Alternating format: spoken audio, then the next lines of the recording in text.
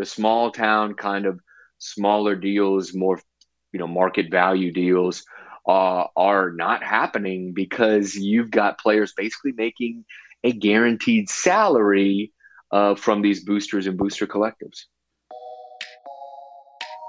Hey there, boys and girls. Welcome to another edition of the Business of Sports with Andrew Brandt. I'm your host, Andrew Brandt. We are presented, as always, by DraftKings.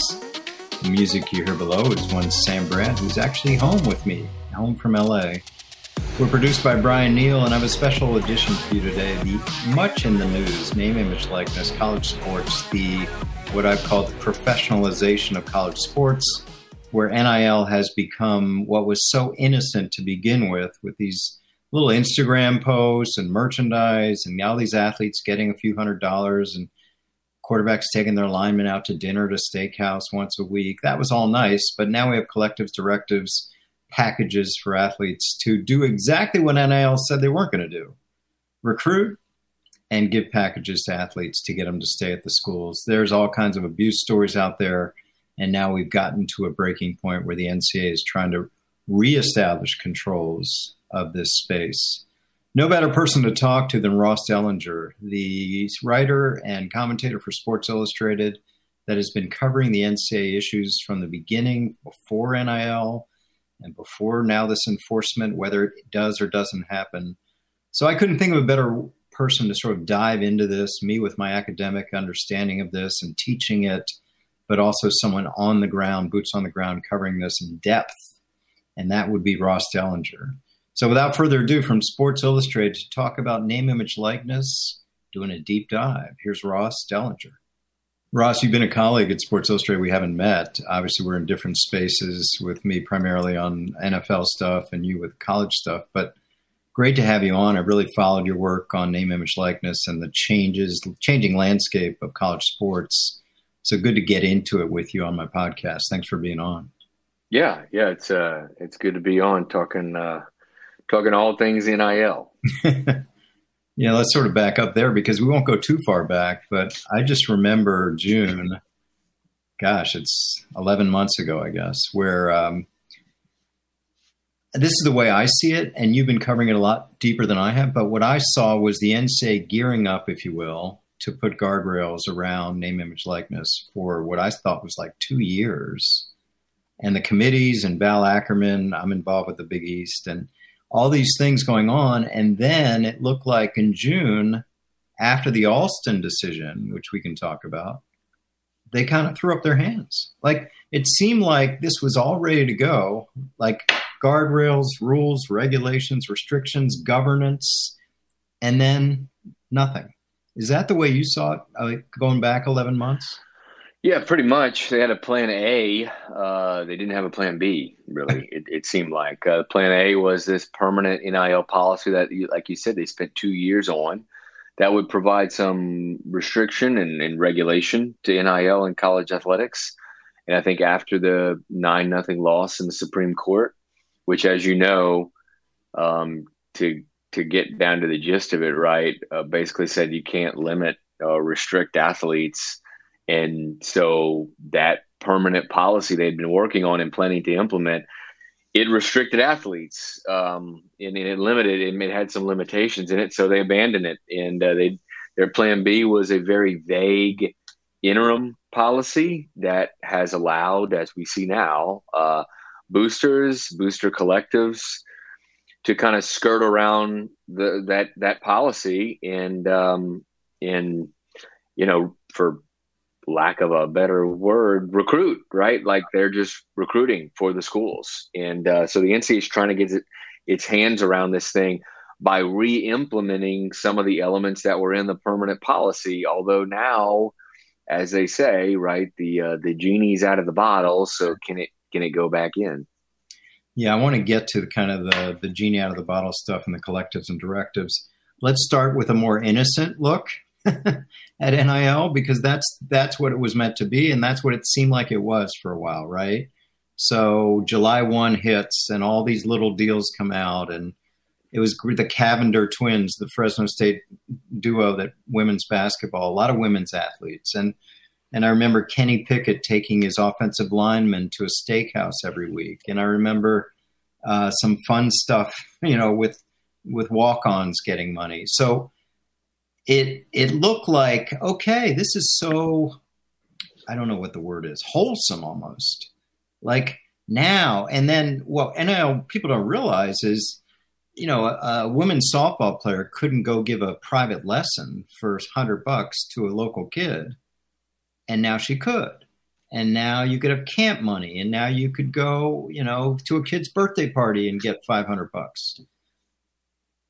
When did this change? I mean, could we have anticipated that this innocent part of it would not be the end?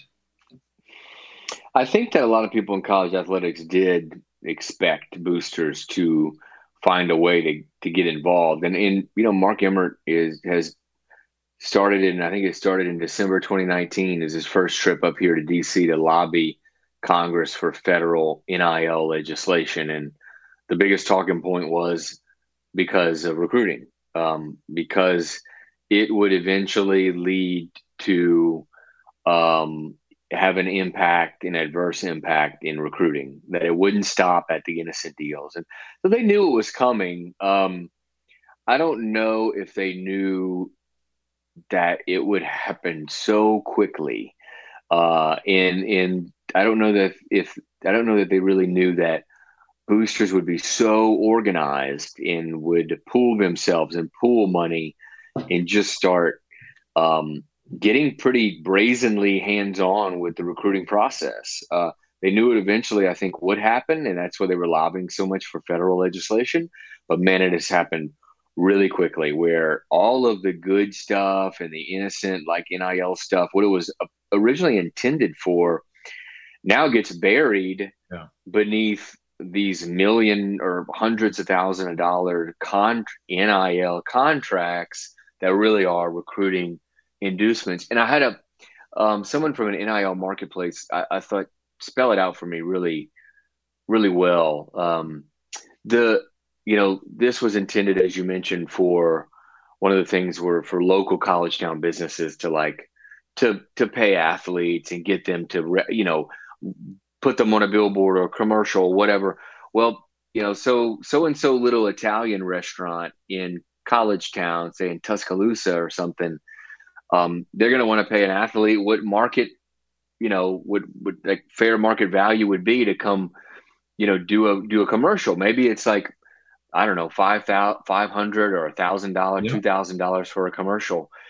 They can still do that and offer that, but I don't know that athlete's going to do that, because guess what? From so-and-so booster, he's already getting $50,000 a year. So why does he need to go do this little business? And I never looked at it like that, but that is happening. That is for sure happening, is that the intention of NIL, the small town kind of smaller deals, more, market value deals, are not happening because you've got players basically making a guaranteed salary from these boosters and booster collectives. So you think that just started with one program basically saying, hey, now that we can do this, you have a guaranteed amount of X and we're going to keep you here. I mean, it just seems like this perfect storm of NIL, transfer portal, guys with options. And do you think the boosters saw this as a way to cheat the rules that have been in place that we're going to talk about in a minute, that have been in the books forever under the guise of NIL? I mean, again, it seems that way, right? Yeah, it certainly is. These boosters, look, let's be honest. We had cheating obviously long before this, and payments to players long before this. It just went under the table, and the amounts probably weren't what we're seeing now, and it just wasn't happening to the extent that we're seeing now. When you make it legal, right? You have more people doing it, and the price goes up astronomically. But this started, I think even before July 1, schools were already recruiting to this. They were recruiting what they called to NIL. Right. They were promising players hey, if you come here, here's what we got set up for our players. Here's what they're going to be getting. Here's what you could get deals with. Here's local this, local that. That's how it started. And I think then it just slowly, the promises got bigger and bigger and more serious, So it went from like, here's what our players are getting. You could get this to, here's what our players are getting. Here's what we got lined up for you. Here's a contract or a fact sheet of what you'd be getting if you sign with us. And then it got to the latest thing is probably, here is the deal. Sign it. This is, it's just progressively gotten more and more, I guess, egregious, as some might call it. And these boosters have gotten more and more aggressive. And what happens is, and with the transfer portal and the one-time transfer exception, it's kind of a perfect storm now that players can move and play immediately. And you have this big transfer portal they're all in. Then it becomes a bidding war for transfers. And that's really where it's gotten crazy. It has gotten pretty wild on the high school level, but it kind of was always that way, just kind of done under the table, maybe not done to the extent we're seeing it on the high school level. But the transfer portal is the real one here. You're having agents of players or players themselves like telling their coach, hey, I'm getting in the portal if you don't offer me so-and-so because these other schools are promising if I can get in the portal, I can get this much. And we're seeing that happen, and we're seeing that happen a lot. A couple of the stories that I've heard out there, and maybe you can add. Obviously, we're not mentioning names. Well, I'll mention one name, actually.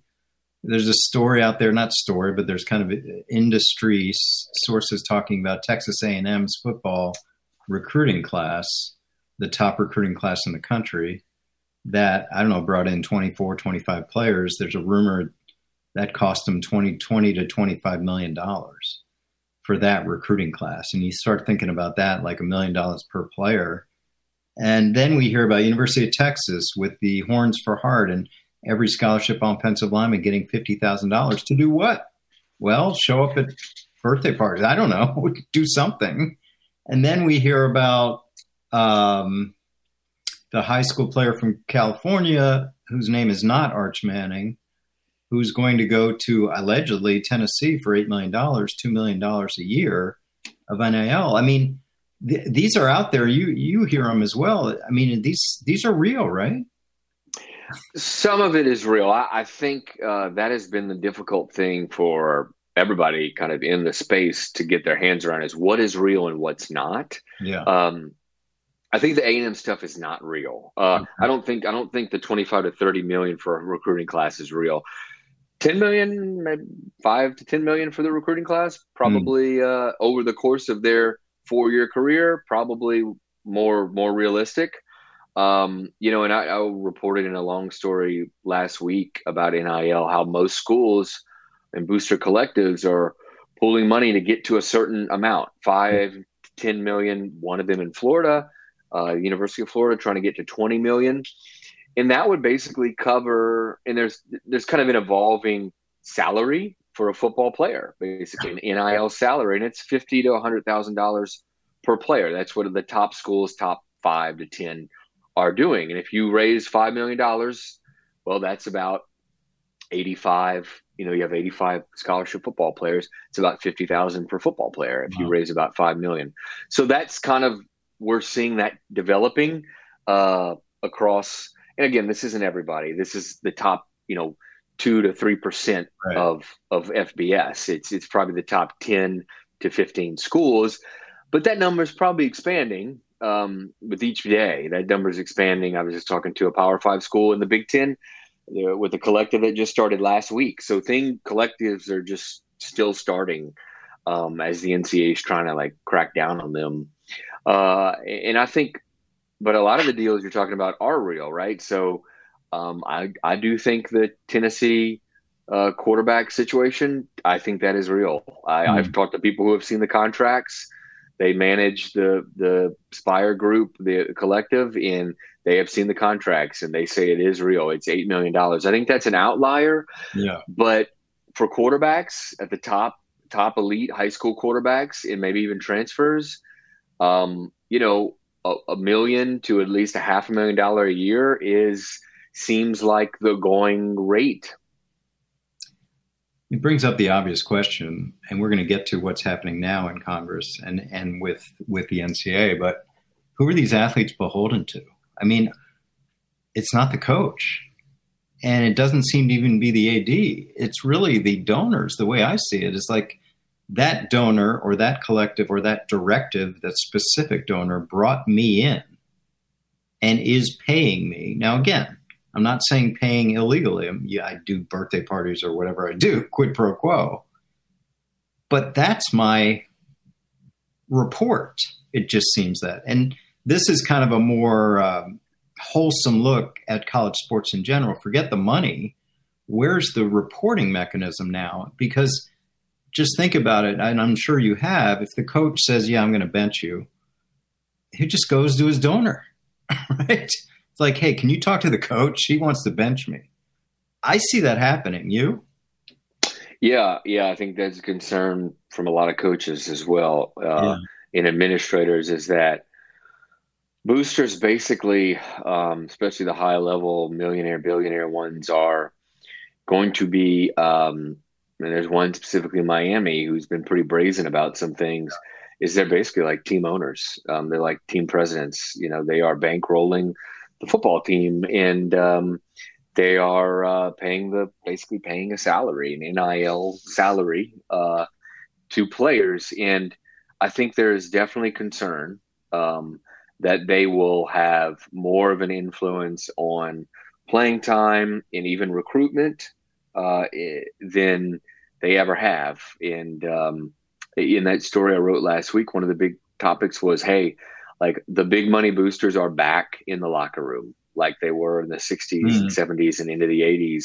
We saw the SMU stuff happen in the 80s where all that was going on. Like they're back in the locker room, and it's going to be interesting to see what happens to,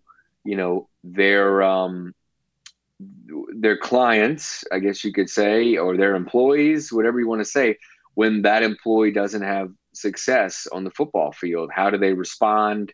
What do they do? I don't know. I don't know what's going to happen. But it's hard for me to believe that these people who pay are going to be paying and are paying all this money to players will just shrug their shoulders and stay out of everything. I don't think that happens. We're going to talk about what happens next. First, a word from Shopify, our new sponsor. Shopify gives entrepreneurs the resources once reserved for the big businesses, but you can do it as an upstart, a startup, established businesses as well. They can sell everywhere. They can synchronize online. They can do in-person sales, and it can effortlessly happen. Scaling your business is a journey, and it has endless possibilities. Like mine, my little business, Shopify powers millions of businesses from first scale to full scale. It reaches customers online across social networks and an ever-growing suite of channel integration and apps, Facebook, Instagram, TikTok, Pinterest, more. So synchronize your online and in-person sales. Gain insights as you grow a detailed reporting of conversion rates, profit margins, and beyond. It's more than a store. Shopify grows with you. It's this possibility powered by Shopify. So go to shopify.com/BOSNFL. That's Business of Sports NFL. It's all lowercase, BOSNFL. Get a free 14-day trial and get full access to Shopify's entire suite of features. Grow your business with Shopify today. Go to shopify.com/BOSNFL right now. Shopify.com/BOSNFL. Back to my conversation with Ross. So where we are now is the NCAA. We heard about this last week and implementation this week. I want you to phrase it a little more eloquently than I am. Basically, reapplying, reinstituting, regenerating rules that have been on the books for a long time about booster involvement, about donors, about what they can and can't do. And as we said at the top of the podcast, trying to put the genie back in the bottle, the toothpaste back in the tube, the guardrails back in that were never there. Is that a good way to phrase what's going on now? It is. The guidelines that were released kind of just offer clarity. Over the last 10 months, schools have been asking the NCAA for clarity Right. on hey, how much can boosters be involved? Can they be involved with this NIL stuff? Like, give us some idea. And the NCAA really didn't have any didn't give any answers, and so they waited 10 months to give answers.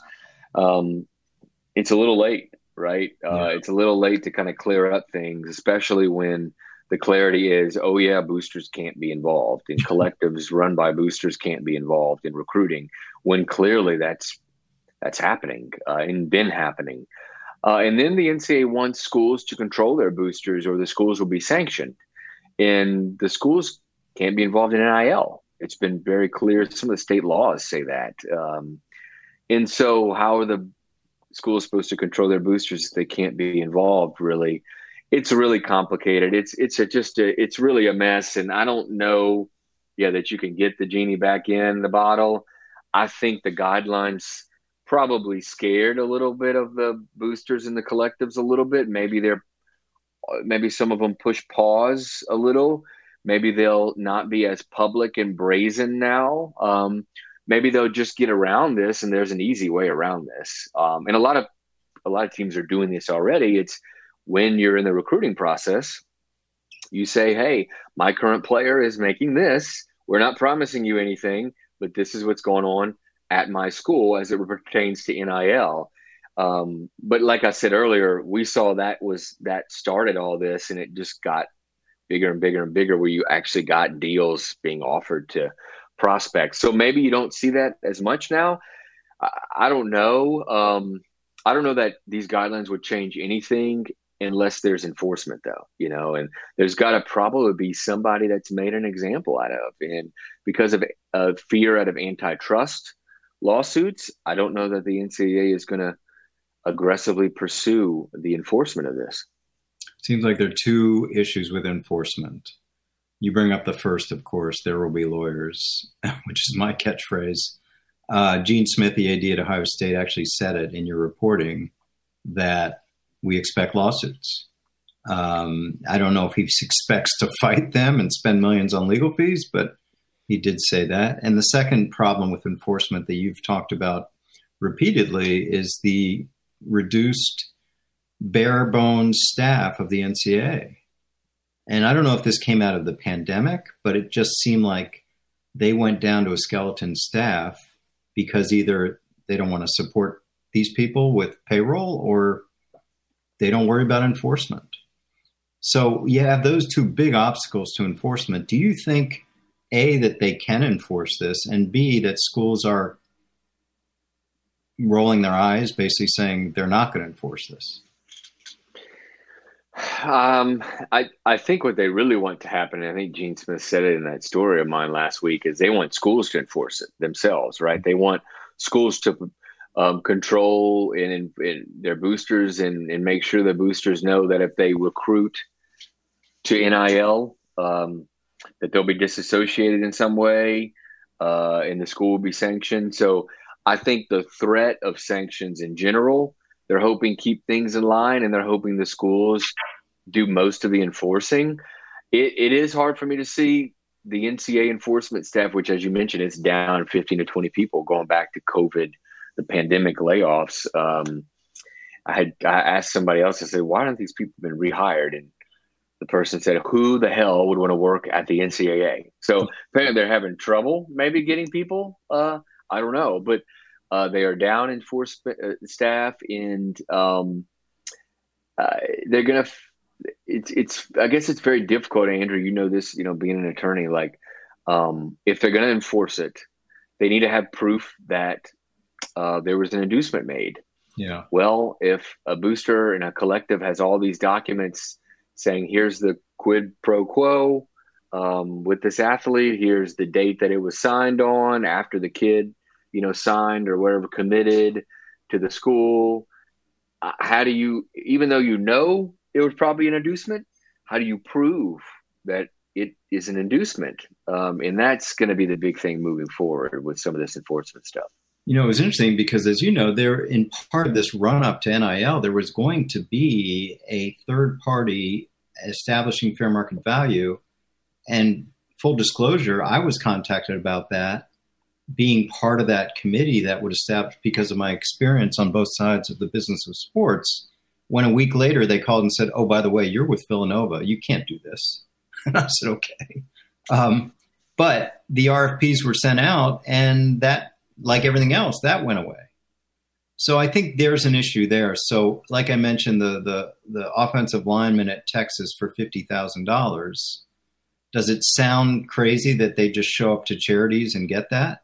Well, who's examining fair market value, right? So if like you said, if the Texas paperwork is, this is what they get paid, and this is what we think it's worth, who's going to talk about market value there? Now, this is, again, brings back to the day where guys showed up for summer jobs and were handed $50,000 envelopes. Yep. That seems to be where we are. And that sort of leads me to that. I want to follow up on something you said about John Ruiz, these kind of owners in these athletic programs. Ruiz, in your article, was very clear that, hey, just what you said, I'm not the university, and I get a quid pro quo, and they're on my social, and they're doing this, and they're doing all these things for me. That would seem to give him immunity from antitrust. Immunity from enforcement. And that, like you said, seems to be maybe a model that other schools can use.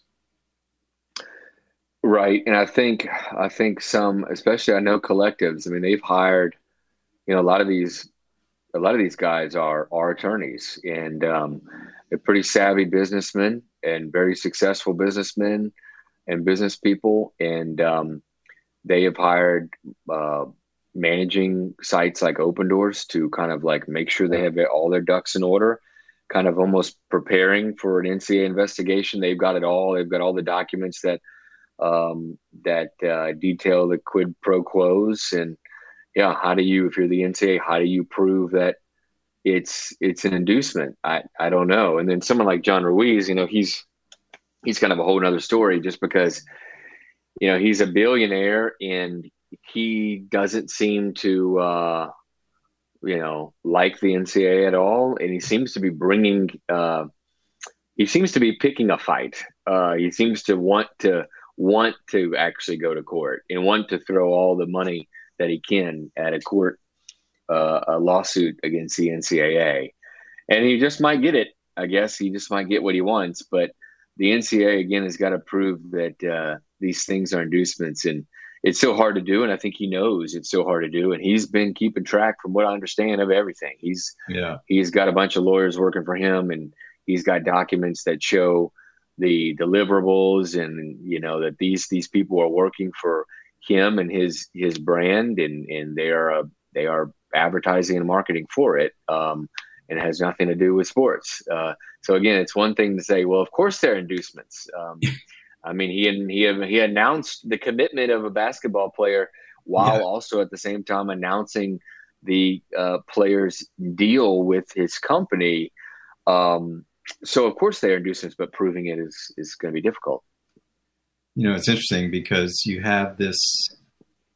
I've heard this story too, and maybe you've heard it, that these collectives are not only hiring lawyers and managers, but they're hiring associate ADs.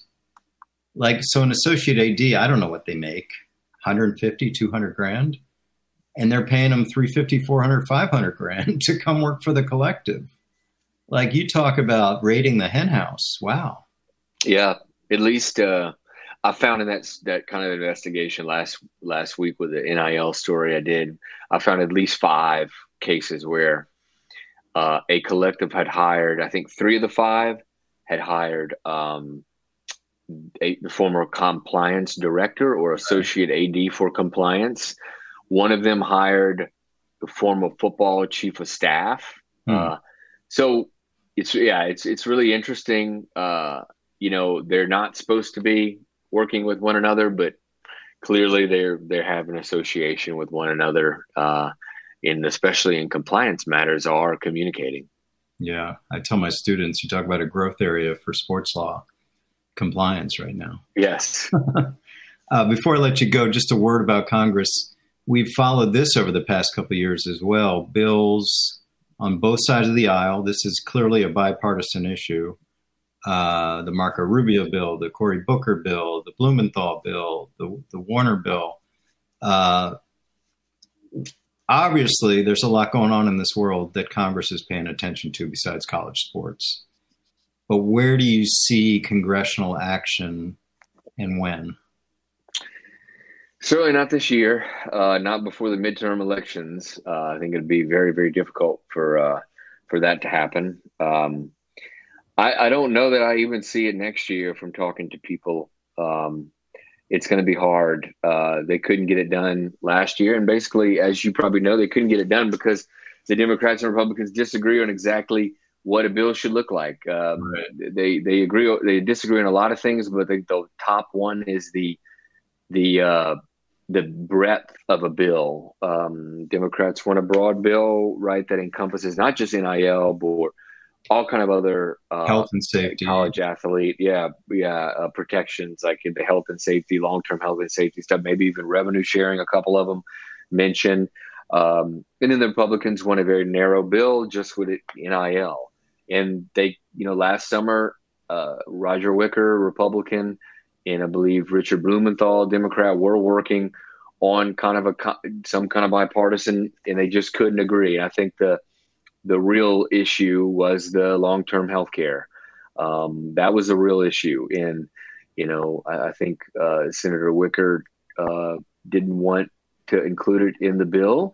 And Blumenthal, who had, I think, made some compromises in other areas, had wanted that to stay, that was a necessity.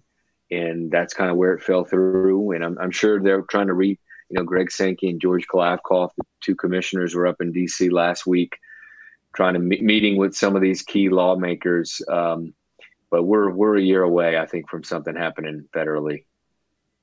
So that brings me to my last question. What happens? And I know we don't have crystal balls here, but you think the NCAA is looking for a test case to try to sort of an act of deterrence? I mean, what is going to happen with these new guidelines, if anything, in your opinion? Well, I think that in order for the landscape to kind of have some regulation, you've got to enforce. You got to find somebody to make an example of. You Right. do. I think that most people in college athletics want that to happen and are hoping that happens. I don't know that it does because of the legal concerns that the NCAA has, and they're understaffed and all this stuff. I don't know. And you notice in the guidelines, there's that one clause about retroactive, past deals that are egregiously violate the interim policy can be, the enforcement staff can review and investigate them. So it's given them the green light to do it. I think a lot of people want it done. And if you're not going to do it, I don't know that these guidelines really matter. But I don't know what's next, if they don't find somebody to enforce and kind of crack down on. Things are going to go a little bit more probably under the table like they had been, and in college athletics will march on. I lied. I'm going to ask one more question. Take off your reporter hat now, Ross. Now, you've been around college sports, college football, especially for a while. So you think this is good? I mean, do you think the professionalization of big-time college sports is just inevitable, and the innocence of college sports is going to be just for the swimming and hockey and diving and track and tennis and soccer, and it's just going to be two systems eventually? Yeah, that's where we're heading. And you notice a lot of college athletic leaders the last 2 or 3 weeks coming forward and publicly saying or publicly supporting a split from the NCAA, football splitting from the NCAA and being run by a separate entity, maybe the commissioners. That does seem to be where we are headed. And I think from that point, you'll see even another split maybe of the top few teams that will go to a professional model where you can collect a bargain with athletes. I think a lot of administrators want that now. Want a way to collect a bargain, and it would give some regulation. You could have salary caps, all that stuff. I think that's where we are headed. And do you think, what's the ideal pedigree for the Mark Emmert replacement, in your opinion? Yeah, everybody asks, who is going to be the replacement? And I think it's more, the question is what? Like, what is the job? What is the NCAA at that point? Right. If you do have a split, especially, right now we're having decentralization and deregulation where all big decisions are going to be made at the conference level. And so at that point, the NCAA exists for running championships and for maybe enforcing bylaws, although that seems to be changing too. Another enforcement entity is possible. So what is the NCAA? And I think we'll have a better idea. Putting on March Madness, basically. Right. That's the biggest thing. Right. And I think we'll have a better idea after the NCAA Transformation Committee finishes its work, maybe this fall or this winter. By January, we'll have a better idea of what the NCAA will be and its power and authority. But it's hard to say who should be in that job when you really don't exactly know what that job does. Well said. We'll leave it at that. Ross Dellenger from Sports Illustrated. This has been fascinating, and the look that on the issues everyone's talking about, NIL. We are truly at an inflection point of college sports. Thanks for being with me. No problem. Thank you. Yeah, I really hope you enjoyed that. This is the issue in college sports and maybe even professional sports, and what happens. Maybe they even stay and don't come out in the NFL draft or NBA draft because of this. Some we're going to follow, and something we really got into in a good way with Ross. Hope you enjoyed it. You can follow me on Twitter, as always, Andrew Brandt. Instagram, Andrew Brandt2, Clubhouse ADB719. My newsletter, go to andrew-brandt.com, or even if you want to see me every day, andrew-brandt.com/SBL for the Sports Business League. Thanks to my producer, Brian Neal, musical producer, Sam Brandt. And give us a rating, if you would, on Apple Podcasts. Share this podcast with a friend. We'll see you next week when we'll be back with another edition of the Business of Sports with Andrew Brandt.